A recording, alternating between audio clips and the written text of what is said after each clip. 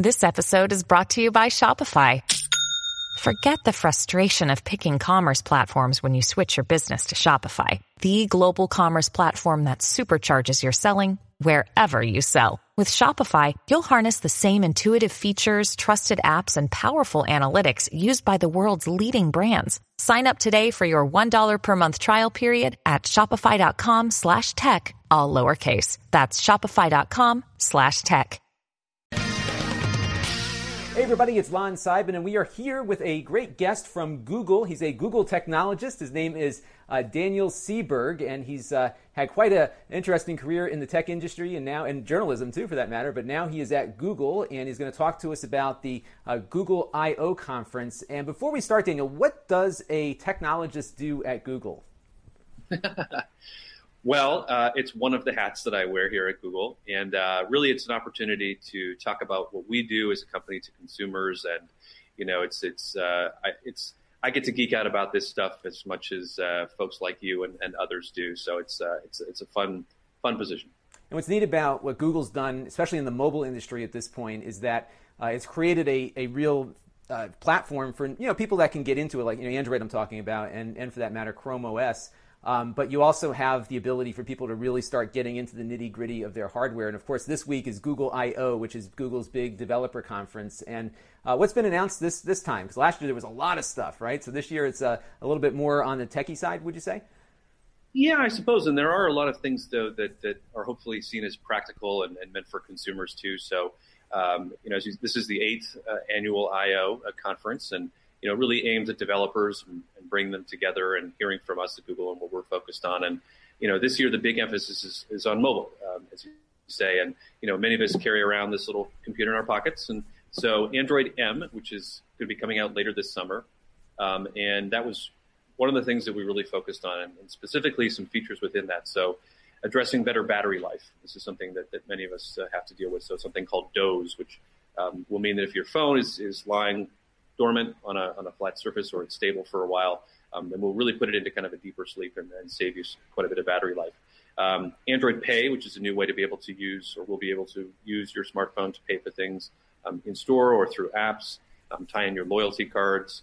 It's an evolution of Google Now. So if you know what Google Now is, you can see through cards, notifications, things you don't even have to search for. It's just weather information, sports scores. You've got a flight coming up. All of this comes in seamlessly. But with Google Now on tap, what you'll be able to do is, let's say you're listening to music in Spotify, you can actually hold the button down and you'll get additional information about the artist that you're listening to. So it's meant to give you the information you need in whatever context or whatever app that you're in. And then we also wanted to address permissions. And so these days you download lots of apps, you agree to certain permissions. We wanted to make it easier for people to go back and change those, see what the permissions you set for all of the apps that are on your phone, and really make that as transparent as possible. So those are some of the features within Android M that we talked about. And that would obviously be a rollout over time, over the next year, I guess, as to when people would actually get that on their phone, right? Yeah, Android M is coming later this summer. And then, of course, there'll be perhaps additional things announced later on. But one of the things that we did talk about that's available today is the new Photos app. So this is something that people have really been talking about. And, today, if you're like me, you take dozens, if not hundreds or more pictures on your phone, and you end up almost in this kind of death scroll when you want to show them to somebody or share them. And so we've separated out the Photos app as a standalone app for Android and iOS. And you can now go in and see your pictures organized by location, by different things, events, people. You can search a keyword. So if you've got a dog, you can actually just search for pictures of your dog. And then you can choose now, and it's amazing how well that works. I just typed in dog, and I've got every dog picture. Even dogs weren't even looking at the camera were popping up on my camera roll, so it's pretty smart. Right. It is. It's almost what I found playing around with it is it's almost you get to reconnect with some of the pictures you might have forgotten about, and you go back and look at them, and you might feel like you want to share them. And it's also, we're seeing that trillions and trillions of photos have already been shared, and another trillion this year alone. That people are going to have taken on their device. So we want to be able to help with that. And it's unlimited storage for high-res images and videos, so 16 megapixel and then 1080. And that's what was interesting too about the photos component. That was part of Google Plus. It's been changed a little bit. It's still, those photos are still going to be available in Google Plus. But what I found most interesting was that Google makes things available to the iOS platform in addition to the Android platform, which is something that doesn't happen the other way around. What is the reasoning behind Google still providing apps for the competing platform? Is it because of the number of users that's available? Is it just a company philosophy? Yeah, I mean, I guess it's a bit of both. I mean, we certainly want to make these apps available to as many people as possible, no matter what device that they're using.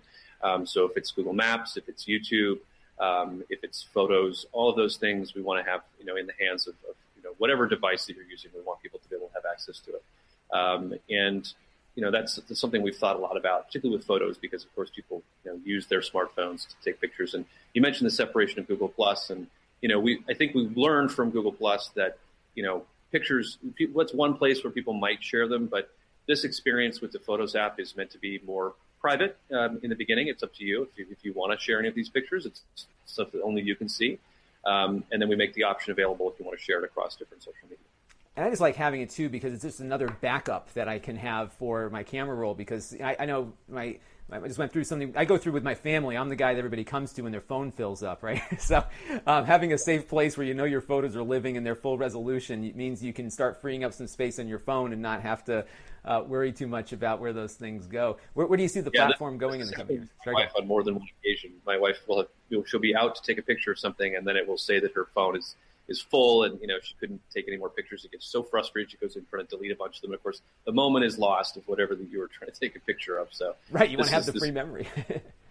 and on Android, does it behave a little bit differently on Android than it does on iOS, or is it pretty much the same application? It's pretty much the same experience across both, and you'll see that there's ways to organize your pictures, and it's done very intuitively. With location, it's not something you have to go tag the picture with the location or something. So that part of it is meant to be very seamless.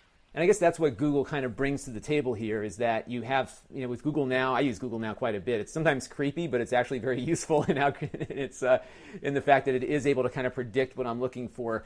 So I'm guessing that in the photo sense here, we've got a lot of points coming in, search points, I guess. The what's in the photograph, the faces in the photograph, the location, maybe any keywords you assign to it. So it's doing all of this stuff to make it a more searchable presence. And I think that's been the big thing with Google is differentiating the need to organize yourself versus having some kind of search engine available. Do you see consumer adoption of this? I'm in an office where I'm split between younger folks and some older folks, and we're pushing them over to Google Docs, and it's been a bit of an uphill battle with some of the older folks because they're not used to having to not organize things. Is that something Google's looking at?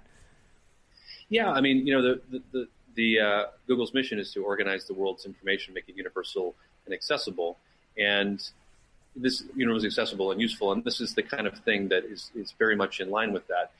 If you think about, photos as almost being, not unlike email in that you've now got so many photos that you want to be able to access them in a way that makes sense.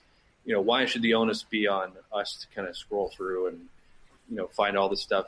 You can create folders for your email. You should be able to create, the same type of experience in a way for photos that it's, easy to find them. And because otherwise, we take all these pictures and photos on our phones, and what happens to them? They end up just sitting there, or we share like 5% of the pictures we take just because we don't have the ability to go back and find them.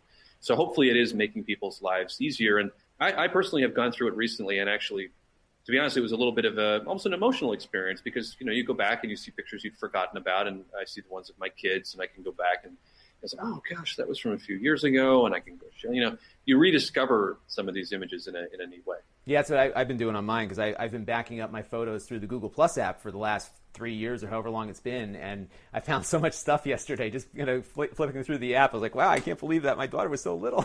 So it's been really neat doing that. And there were some other things too at Google I/O. Cardboard is, I guess people just kind of looked at that like, okay, it's kind of like a viewfinder. I have one downstairs and it's pretty cool. But tell us where Cardboard is going, because it seems like this is kind of developing into something more than just a little gee whiz kind of thing with a piece of cardboard, right?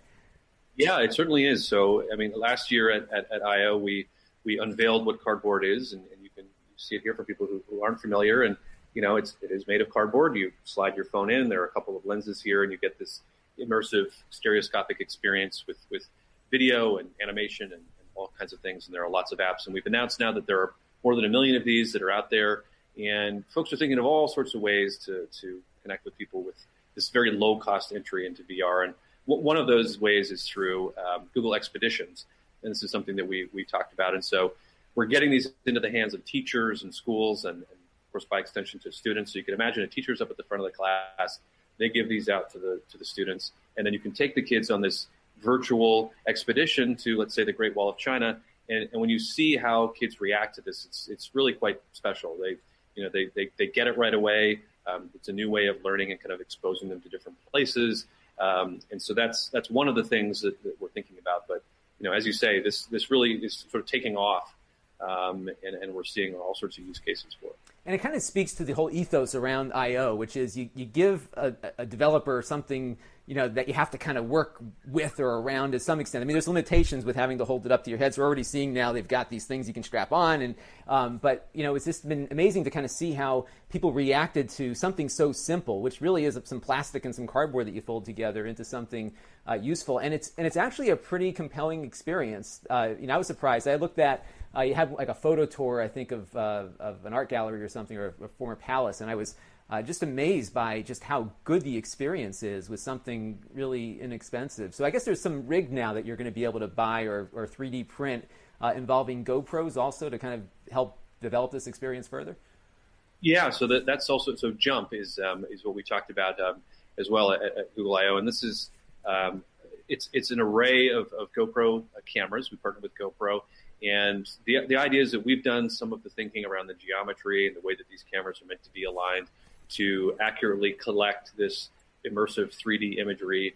And it's, in the hands already of, people thinking about filmmaking and, entertainment or sports and, even just everyday life. How do you kind of use this? And the videos can be shared on YouTube. And so that's also a sort of an evolution of this and people thinking about how to get into VR. And I think you really touched on an important point, and that is that often, at I/O, we see, developers with just like light bulbs going on with all sorts of things. They want to take this and run with it in different directions. And so we, as much as we come to I/O with, here's what Google's working on and here's what we're thinking about, it's also an opportunity for us to listen to the developer community and just to see what's inspiring them and where they're going to take it.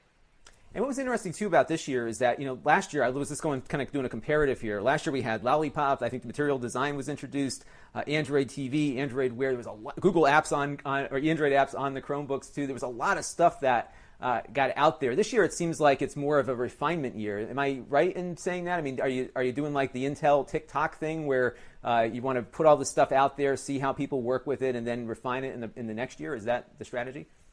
I would say last year the big emphasis was on the connectedness of all of these things. So as you say, Android Auto, Android Wear, how all of this fit together. And I think this year the emphasis is really just on mobile and, to a certain degree within that, VR, but all the kind of subset of mobile. So whether it's mobile payments or mobile notifications, apps, Android Wear, all of that sort of ecosystem within mobile, and photos even. I mean, all of this is kind of an extension of that as an overarching thing. So it's a kind of a theme that you've looked at needing the attention this year, which is the mobile side of the equation. And there's certainly a lot of stuff that's coming down the line. I think a lot of the things from last year are still making, especially like the Android TV devices. We're seeing the NVIDIA Shield coming out this week. So there's a lot of things that I think the hardware side is catching up with too as things are rolling along here. So there is quite a bit on the horizon. What else is new for Google coming up in the next year beyond what was announced this week, or is it more just keep getting all this stuff out there into developers' hands?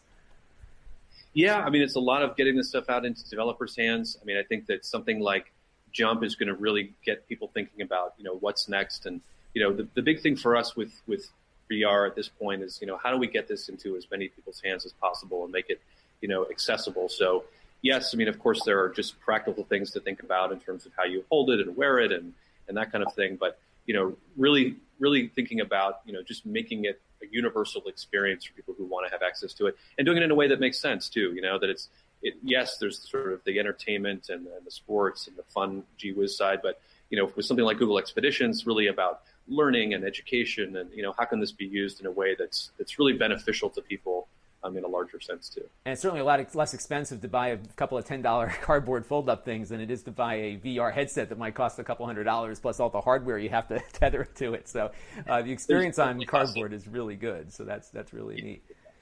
Well, Daniel, I want to thank you for joining us today. It's been great to have you. And where can people find more about what's going on at I/O and some of the ways, if they're interested in developing themselves, how can they maybe connect with Google if they can't make it to the conference? Are there ways that they can watch remotely?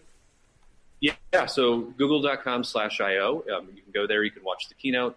You can see some of the talks that are happening, some of the announcements, see some of the videos about the products. And then hashtag IO15 or IO 2015 if you want to follow along on social media. Lots of stuff out there. Terrific. And I guess you can download all the SDKs and everything. So if you wanted to start developing, you could just go and grab the software for free and get at it, right? Yeah. In the developer space, there's just tons out there for people to be getting their hands on already. So. Yeah. Terrific. Well, Daniel, thank you very much for joining us today. And this is Lon Seidman. Thanks for watching.